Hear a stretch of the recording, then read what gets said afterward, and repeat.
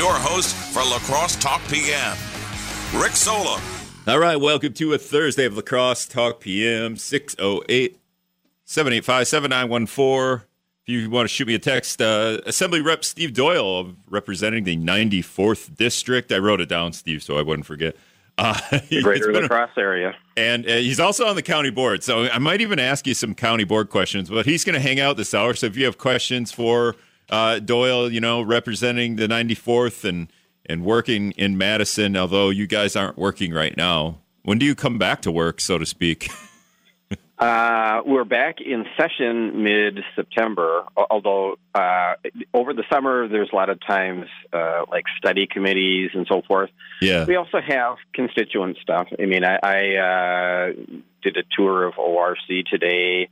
They invited me in my capacity as state representative. I spent some time out at the fair.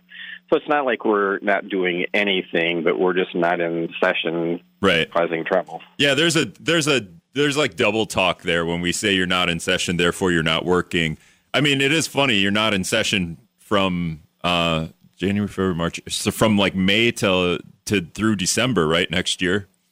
Oh, worse than that. I think last time we went, we adjourned for the year in like March or something. Mid-March. I mean, yep. The U.S. Congress goes past Labor Day. I just think it is scandalous that we quit in the spring and we're done for the year. Would you say that too? Because I get you're campaigning if you're running for re-election. Some people but don't. That's for you personally. That's not for the good of the citizenry. Right, exactly. I never understand why you're out of session for. And Jill Billings has kind of the opposite. She says we shouldn't be campaigning to try to get reelected by passing legislation. And I was like, that's the whole point. You would pass legislation that would help you get reelected. That's why you're representing these people. But the state is gerrymandered, so some people don't even have to campaign. You probably have to campaign harder than anyone in the state.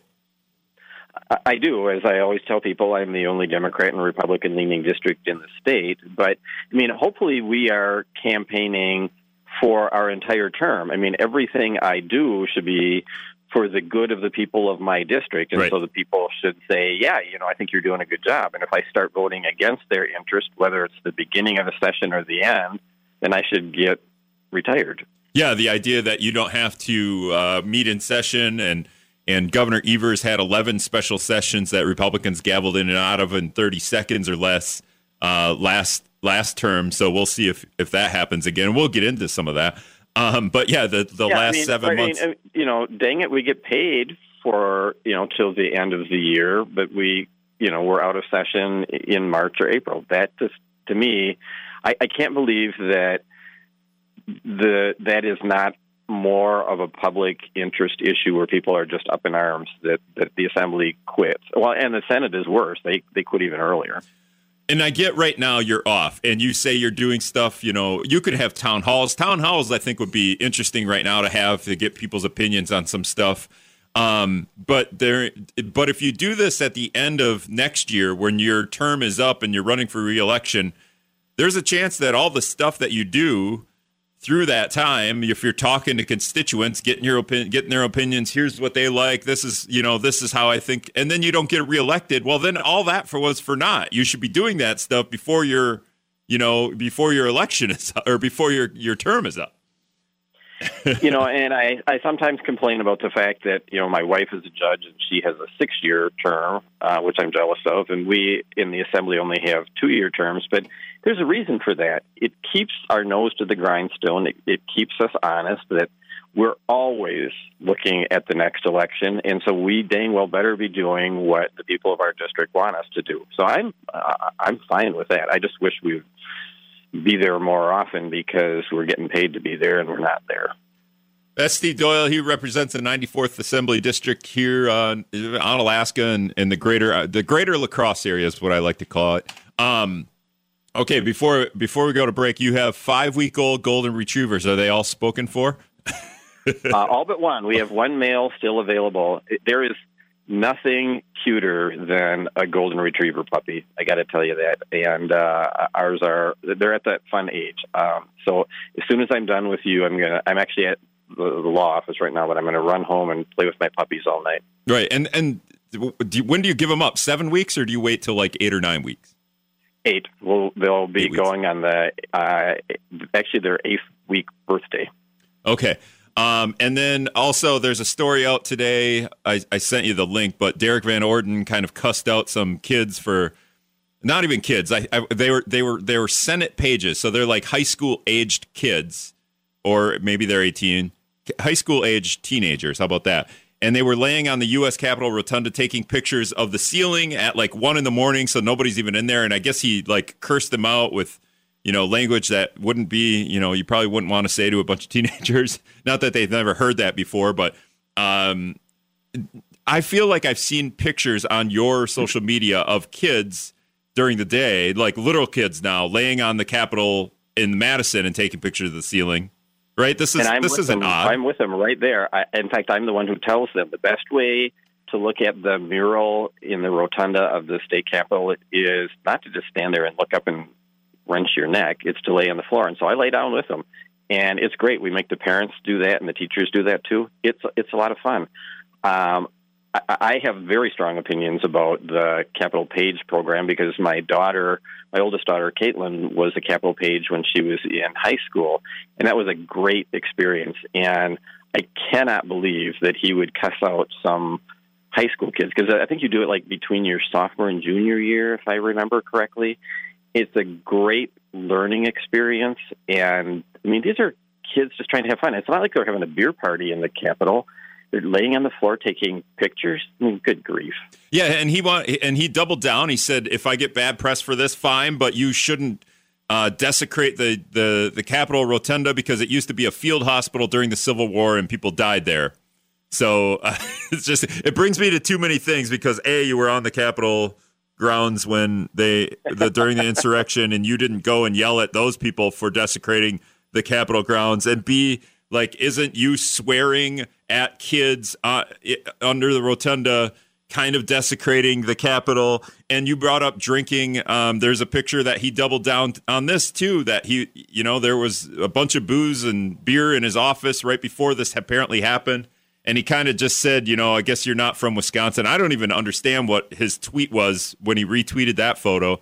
But I don't care if you're drinking in your office. I mean, do you guys drink in the office? That's not that abnormal, so I don't even care about that. Yeah, I mean, I suspect that in the Capitol, both in Madison and in Washington, people have a drink after work. Not every night, hopefully not every night, but every once in a while you'll do that. I mean, who cares? As long as you're doing your work during the day, I'm fine with that. I just don't like the double standard of some kids having some honest fun taking pictures in the Capitol and laying on the floor. I just don't understand why that's a problem. I don't see that as desecrating the Capitol at all. Yeah, I think that's actually pretty neat that they think it's that cool that that's what they want to do. Yeah, absolutely. I feel like Derek Van Orden could probably take a lesson from you and lay down on the Capitol floor with the kids, taking pictures with them. And also, if he wants to give them a history lesson, he's a former Navy SEAL. Did he not feel like giving them a history lesson about, and maybe he did, but it sounds like he just swore at him a bunch of times. So I don't know. It doesn't sit right with me in any regard. And then he doubled down on it on it with a statement to the media and then with another tweet. So anyway, we're going to move on with Steve Doyle. We're going to talk about some stuff coming out of Madison and some stuff with the county board, but we got to take a break. We'll be back after this. All right, welcome back to Lacrosse Talk PM. I think, Steve, my red light, okay, the red light is over. I think there was like a storm warning going off. It doesn't inform me except a random red light that I don't look at in the studio that I'm not. All right, 608-785. Tornado's about to hit the Wisdom Studio. Is that what that means? You know what? It's probably just like some kind of heat that's going to melt everything. I don't know. That's okay. 608-785-7914 is the text line. Steve Doyle is hanging out with us this hour. We just got done ranting about yelling at kids at the Capitol Rotunda. It would be interesting if Steve Doyle got caught on camera yelling at kids when you do the little tours through the Capitol. My friend Ben has a picture of him, you, and his kid, like laying on the grounds there. I think we want to encourage kids to think that government and politics and legislating is cool, and so I love it. That's my favorite thing in terms of being a state legislator is two things, both related. One is I love it when the fourth graders come to the Capitol and I get to talk to them, and we'll sometimes lay on the floor and look up at the mural. And secondly, when I go back to their school, usually about 2 weeks later, and I ask them questions about all the stuff that they learned and that they remember. And by the way, Rick, this is the thing that I always ask the students, because I tell them when they're in Madison that I'm going to ask them this question when I come back to their classroom. Mm-hmm. Do you know, Rick, how many light bulbs there are in the Capitol? Do you want me to guess? I have no. Sure. There's 40,000 light bulbs. Okay.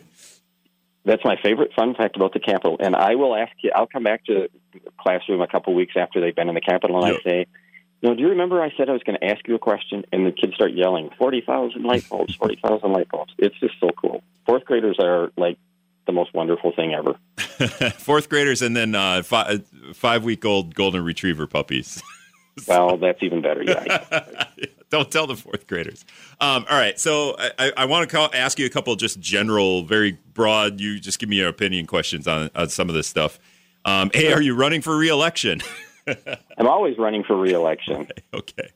Do you feel a lot of pressure there because of you said earlier you're the only Democrat in a Republican-leaning district that wins re-election, and that's a lot of pressure because of how close the assembly is to becoming that supermajority where we don't even need a governor anymore?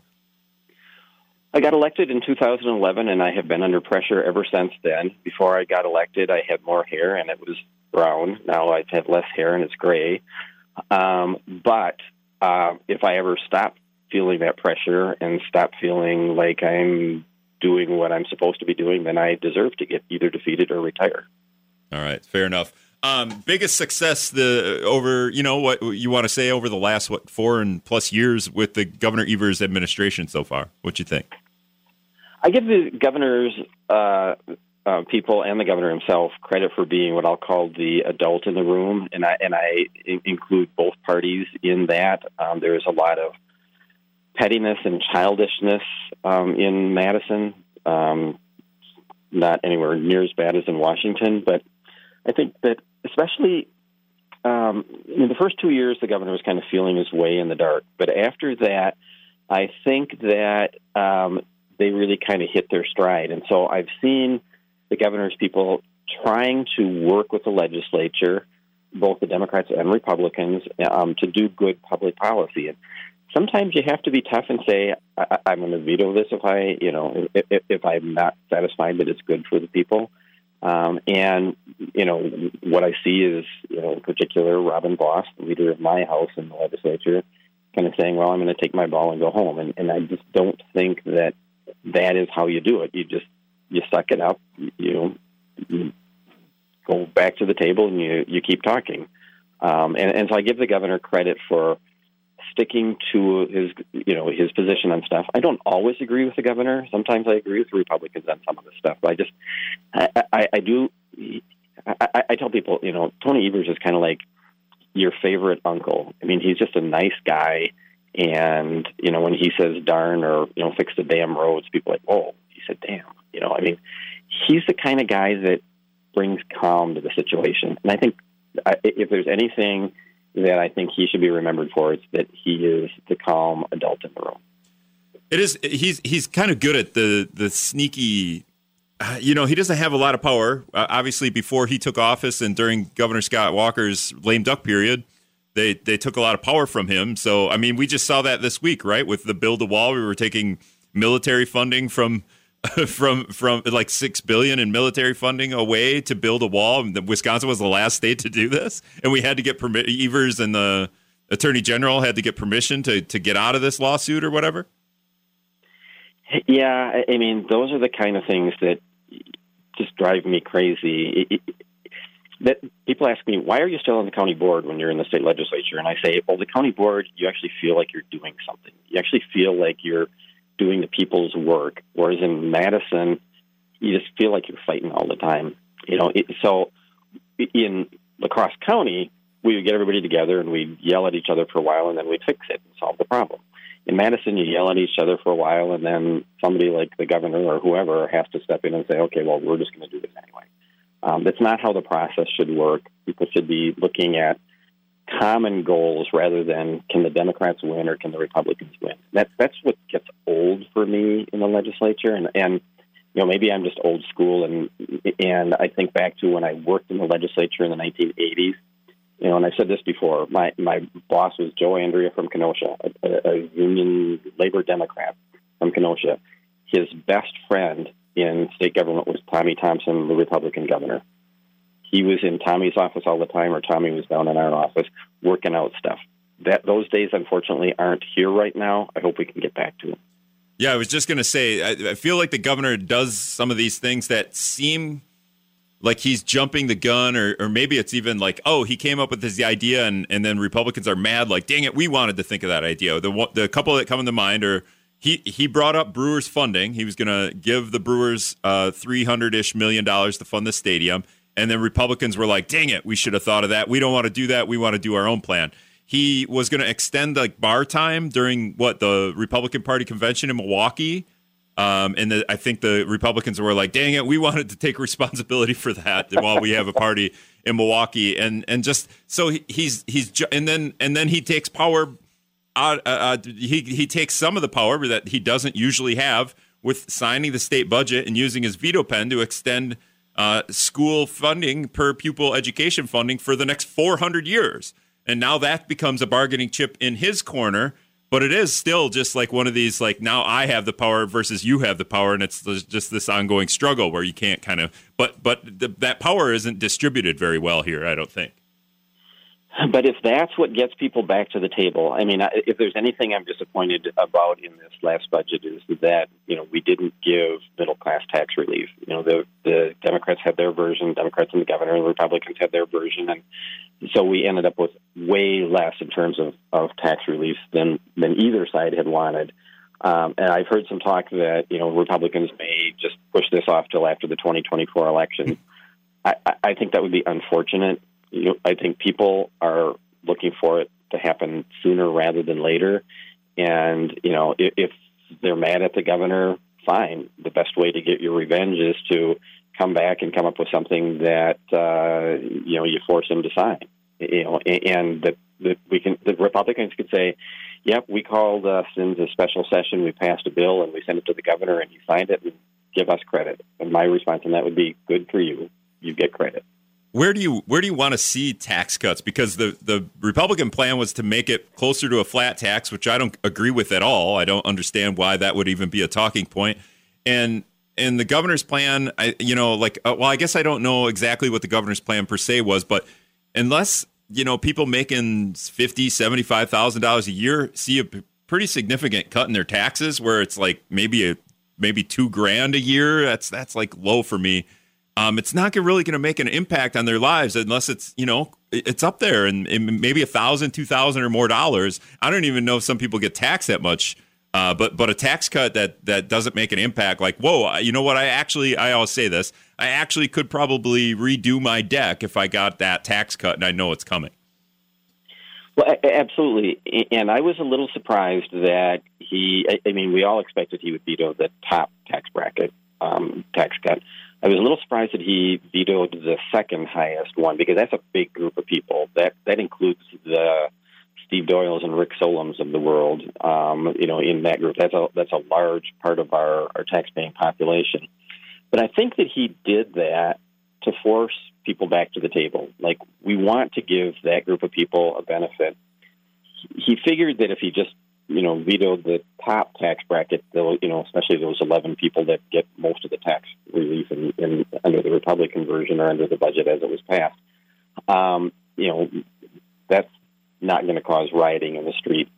On the other hand, that group of people that it constitutes most of us, that's a big deal. And if that brings people back to the table to figure out something that we can do, then it was worth it.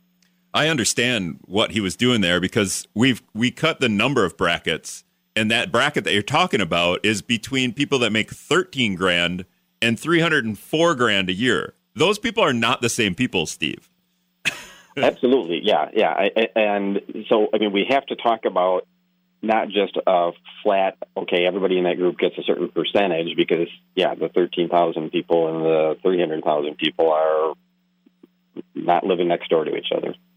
Yeah. Why instead of cutting brackets, why don't we just add 50 brackets? Every $1,000 is another tax bracket. You would be an accountant's either dream or nightmare. They would make a lot more money, but they'd have a lot more headaches. Yeah, well, I mean, I already had to pay him like $300 to do my taxes, so like whatever. Is it going to be more than that? I doubt it. So 608-785-7914 is the text line if you want to if you got a question for Steve Doyle. We're going to take another break. We'll be back.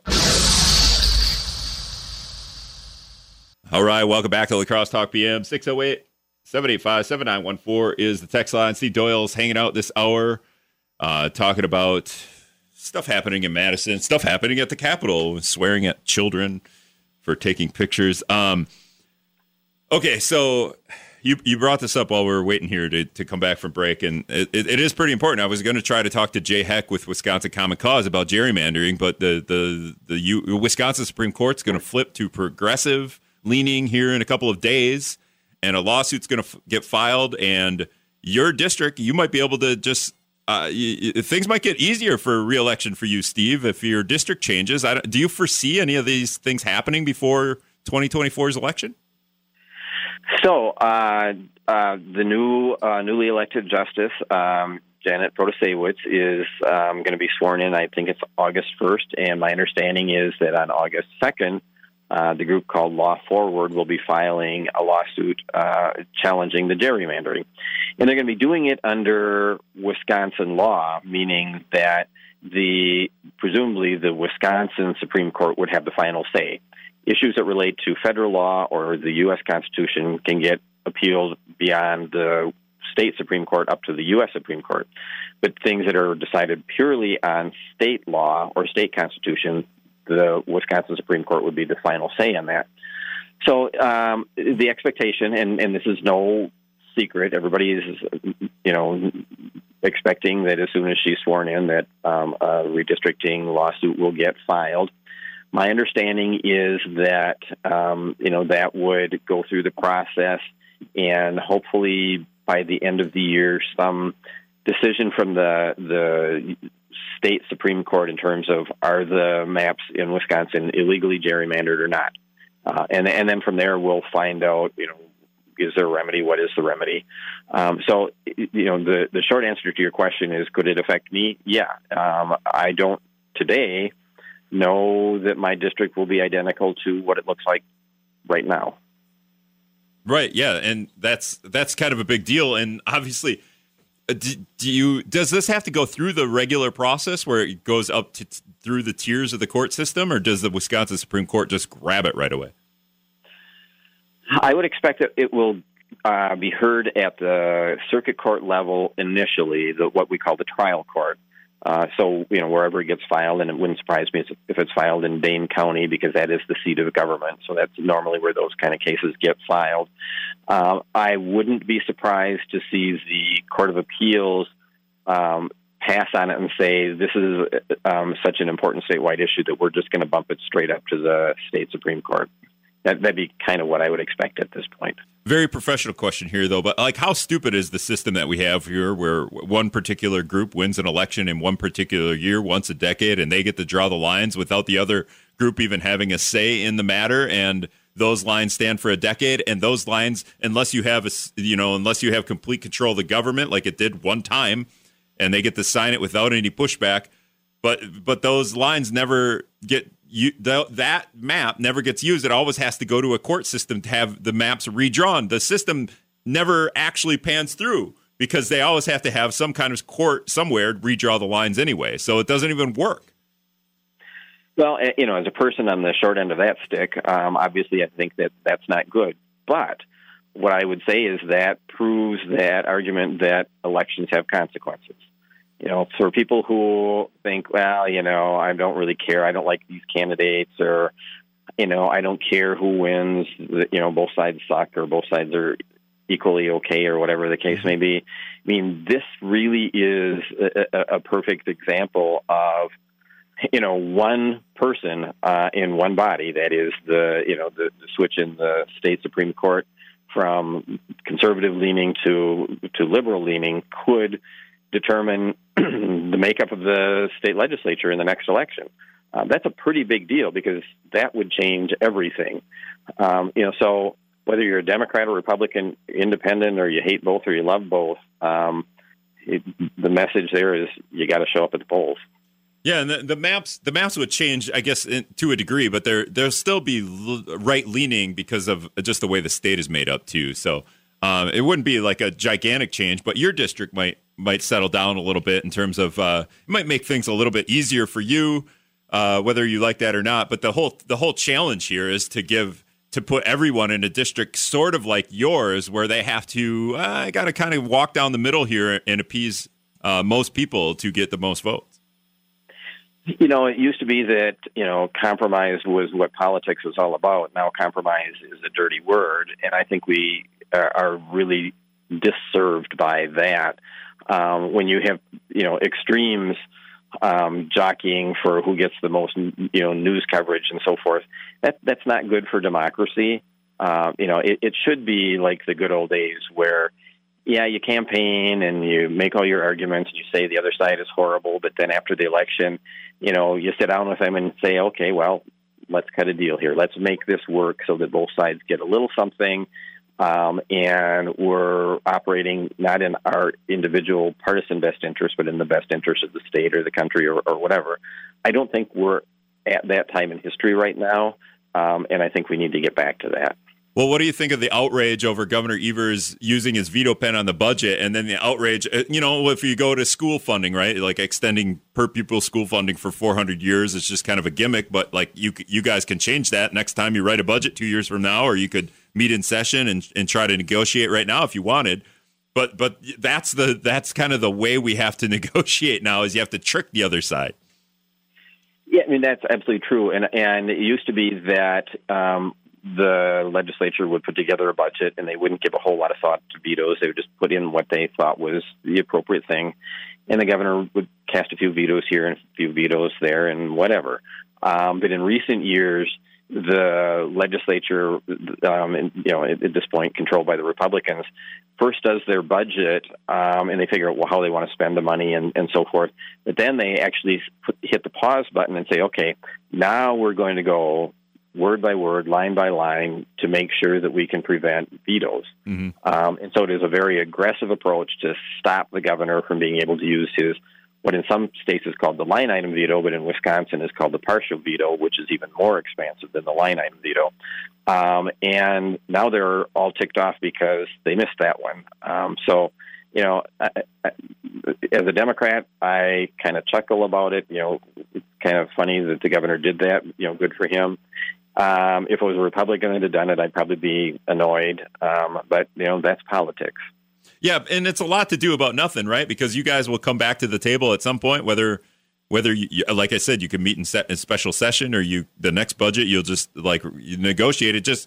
That's where I come back to. Governor Evers just has a little bit more power here. Hey, now I have some of the power to get public education better funded, or we're just going to leave this per pupil deal. I think it's like $329 per pupil. We're going to let that, add up every year.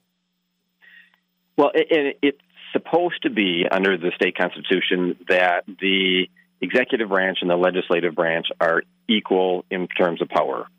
And what we've seen is a power grab on the part of the legislature over the last decade, and in particular since Evers got elected, to take away the power from the executive. But, I mean, the system works best when it's a balance, and neither side always gets their way. 608-785-7914 is the text line. I guess the update I got earlier, somebody texted me because I couldn't hear it. It was a child abduction warning, so I didn't hear it at all because the way the board is set up. So it wasn't a weather thing. So for those of you that heard that or not, Steve Doyle's hanging out with us this hour. We're talking about a little bit of everything in terms of what's going on in Madison and the U.S. Capitol a little bit. I asked Governor Evers this. This is just kind of wacky, Steve, but I asked Governor Evers this. This is a fight we're having on Twitter. What is up north? Can you define what up north is? So somebody told me that up north is north of Highway 8. North of Highway. Is that one way up there? Kind of way up? I don't remember. Yeah, I think so. I think it's probably around like the Hayward area or something. Okay, yeah, that makes sense. So I guess that would, for me, Holman is up north because I live in Alaska. So, but that's I think it's all perspective. That's blasphemous. Yeah, Governor Evers gave me the most political answer ever. He said it's a state of mind. He beat you on that one, I think. He said it's a state of mind. That's good. All right, so I'm looking at a map. Here's the thing I have a problem with, because a lot of people say Highway 29, which is kind of like parallel to Green Bay a little bit, and you say Highway 8, which is just north of that. So like, let me look at a Rhinelander, kind of like just like the tip of that peninsula in Wisconsin. The problem here, though, Steve, is if it's Highway 8 is basically parallel to Minneapolis. Would you consider Minneapolis up north? Well, but that's a foreign country. I'm talking about Wisconsin. Yeah, and I kind of say there's a Highway 2 that goes way up top across the top of Wisconsin, and then you get these towns that have the word iron in them, and that I think is what you should consider up north. There you go. Once you get the word iron in your name. But I think that there is a geographic and a flora and fauna distinction. So if you're driving north around the maybe Wausau area, you go from the deciduous, the maples and the oaks and that trees to the evergreens, and you can kind of, it's like a spot where you can actually see the change. I think that would be when you get to that point where it's evergreen trees, you're up north. Yeah. My grandma used to live in Shawano, and we would go north of Shawano to go to what was called Shotgun Eddies, where you would tube down the rapids. They weren't really rapids, but they were rapids to me when I was little. But when you're driving to that area, you talk about these evergreens, and you're driving through these roads in the backcountry Wisconsin. These evergreens are butted up so close to the road that there's just this eerie feeling of driving down that road. That's when I consider being up north, is when you get that road that's out in the middle of nowhere, and those pine trees are right up against the road, and it creates this. It's an awesome picture, but it's also a little eerie. It reminds you of like a Jason movie or something like that. So did you see Bigfoot up there? Right. Yeah, you definitely get. If you saw a bear, you'd be like, "Yeah, I'm up north now." All right, we're gonna take one more quick break. We'll wrap up with Steve Doyle after this. All right, welcome back to La Crosse Talk PM. I'm just going to wrap up. A couple minutes left here with State Rep Steve Doyle representing the greater La Crosse area, District 94. He's also on the county board representing District 20. I looked that up too, Steve, but doing all my homework. Before I want to talk about some more negotiating that could happen in Madison, and maybe we get a special session on this because Republicans want to cut the taxes for the rich. The Brewers Stadium funding, I don't know when we're going to start to talk about that, but the Brewers Stadium cost about $280 million, and we just finished paying that off. I think Milwaukee County or whatever taxes after like over 20 years, we just ended paying that off. And then the MLB commissioner, Rob Manfred, kind of said without saying, hey, if you don't give the Brewers $450 million, the Brewers could leave town. And the Brewers owner said, we don't want to leave town, so, but also give us money to upgrade the stadium. The Brewers don't own the stadium, so some entity that's, kind of like either Milwaukee owned or state owned owns the Brewers Stadium. And they lease it out, kind of like Copeland Park here. I think the city of La Crosse owns Copeland Park, and the Loggers lease out the stadium. We don't have this fight, though. I think the Loggers actually renovated the stadium. They used their money. But right. What if we just gave the Brewers the stadium for $1? We do the La Crosse. I feel like the county does this a couple of times. The city did this with the senior center. They gave the building to them for $1 and then let them do the upkeep. The Brewers here. Take the stadium. It's got a retractable roof. Real nice stadium. Needs some upgrades, but here it is for $1. And then, real estate has gone through the roof. So I imagine that we paid $280 million for this stadium. It's got to be worth more than that now, but here's the stadium. I have not heard that the Brewers would seriously be interested in that. My understanding is that they like lease arrangement because then the owner is responsible for the upkeep and so forth. Right. I don't know if they've had discussions on, is that an option?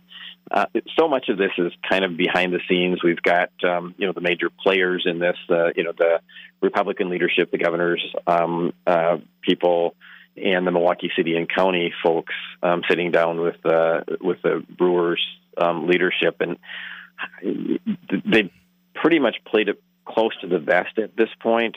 I think that most of us in the legislature, anyway, are saying, you guys work it out, bring us back something that is non-controversial that we can all vote for. This whole Milwaukee issue as part of the budget got to be pretty contentious, and, we still don't know if the Milwaukee bailout is going to be successful or not. I would hope that the Brewer thing, we get rid of the politics. Did the Republicans save the Brewers? Did the Democrats save the Brewers? Did they say we all saved the Brewers and we kept them here and they're good for the state and they're good for our economy? I think that, to be honest, I think that is the undercurrent that I'm hearing, is that they want to quietly work out a deal. When I say they, I'm talking about not just the Brewers, but the Democrats, Republicans, governors, legislature, all would like to just bring something to us that we can say, yeah, all sides have signed off on this. Yeah, sell the stadium, $1, guarantee that you stay here for the next 100 years, good to go. Just floated to. I had Governor Evers on last week. I should have asked him. Milwaukee County approved the sales tax increase as part of their plan to avoid bankruptcy. That happened today. So it'd be real great if they. It'd be real great if they did another sales tax increase to pay for the Brewers stadium renovations. I'm sure. My understanding is that part of that equation is they're going to be renaming it Solem Stadium. So I think there's some real possibility there. It flows off the tongue too. All right. Last thing, we have $3.5 billion in budget surplus. I think it's still $3.5 billion, and we could put it in the bank and maybe it'd accrue more value. What can we do with this money? The Republicans want tax cuts for people that make a lot of money, and it's weird. Democrats want to help subsidize the childcare industry, and that's the fight. So is that where we have to use this $1 billion in budget surplus to give everybody what they want, come to the table and negotiate between childcare funding and tax cuts for the rich? I mean, that might be part of it. That I think you've kind of identified where both sides are coming from right now. To me, childcare should not be a partisan issue because, if you look at the business world and employers, basically these days can't find workers because those workers can't find childcare. And if we solve the childcare crisis, we'll solve partially anyway the employment crisis. So they go hand in hand. I don't understand why solving child care is looked at as a Democratic issue. It really should be a Republican issue, if anything. We want to be able to have our businesses, our industry, our factories have people there working. And the best way to do that is to make sure that their kids have child care. So to me, I'm just baffled that it's really played out that way. Yeah, and what's funny, too, is child care industry can't find workers either. So there's that, too, because they can't pay their workers enough because nobody wants to work for, $12 an hour at a child care center. The other dilemma here that's kind of, and I talked with Jane Claycamp, the county administrator, about this is, senior care is going to be mixed into this sooner or later because I'm going to have to be, your kids, Steve, are going to have to stay home to take care of you at some point. Probably sooner rather than later. So there's going to be this. Demographically speaking, yes, that is, we're seeing that rear its ugly head on the horizon, and it's only going to get more serious. Yeah, and Jane, the county administrator, talked about the Hillview. You guys are going to vote on this next month, but the Hillview Healthcare Center campus, something like that, is going to be converted into this combo. Part of it is going to be senior care and daycare, where those kids and seniors can actually interact, I think, a little bit. But it's going to be kind of each wing will be one wing will be senior care and one wing will be daycare. So. That really is a logical thing because we're dealing with two issues that are just not going to get better. So, we're, I think, at the forefront of the most realistically, economically feasible way of dealing with those two issues. Yeah, I feel like, and I don't know how you would do this, but you could probably take this plan to Madison and go, hey, $3.5 billion in budget surplus. This actually solves two problems that we have in the state right now. And its infrastructure, right? So it's building, it's permanent, it's one-time funding. Help fund things like the Hillview Senior Center to make it more of a daycare / senior center / bridge housing center, and you kill a bunch of birds with one stone there. Well, as one of my last comments here, I would say we really have to give kudos to the county for thinking outside the box, and we're always the ones that do that. We had a human services director a number of years ago talked about all the different pilot programs that the state has in the area of human services, and whenever they have this pilot program, they would come to La Crosse County and say, "Hey, would you guys like to be the ones to try this out to see if it works?" And La Crosse County would always do that, and he used to say, "We have more pilots than Northwest Airlines," back when we had Northwest Airlines. All right. That's State Rep Steve Doyle of the 94th Assembly District. He's got one golden retriever left. I'm thinking about it, Steve. I'm thinking about it. Hey, you know where to reach me. All right. They're thanks. so cute, too. They'd love you. Thanks a lot for joining. I really appreciate it. Thank you, Rick. All right. We got that's going to do it for today. Thanks again to Steve Doyle for hanging out. If you want to listen to this podcast or to this show, it's going to be on podcast here in a couple of minutes. I'll put it up, wizennews.com/podcast. Coming up tomorrow, UW La Crosse political science professor Dr. Anthony Chergosky. Gee, I wonder what we'll talk about. Maybe yelling at teenagers in the U.S. Capitol for taking pictures of the ceiling. Maybe we'll talk about that.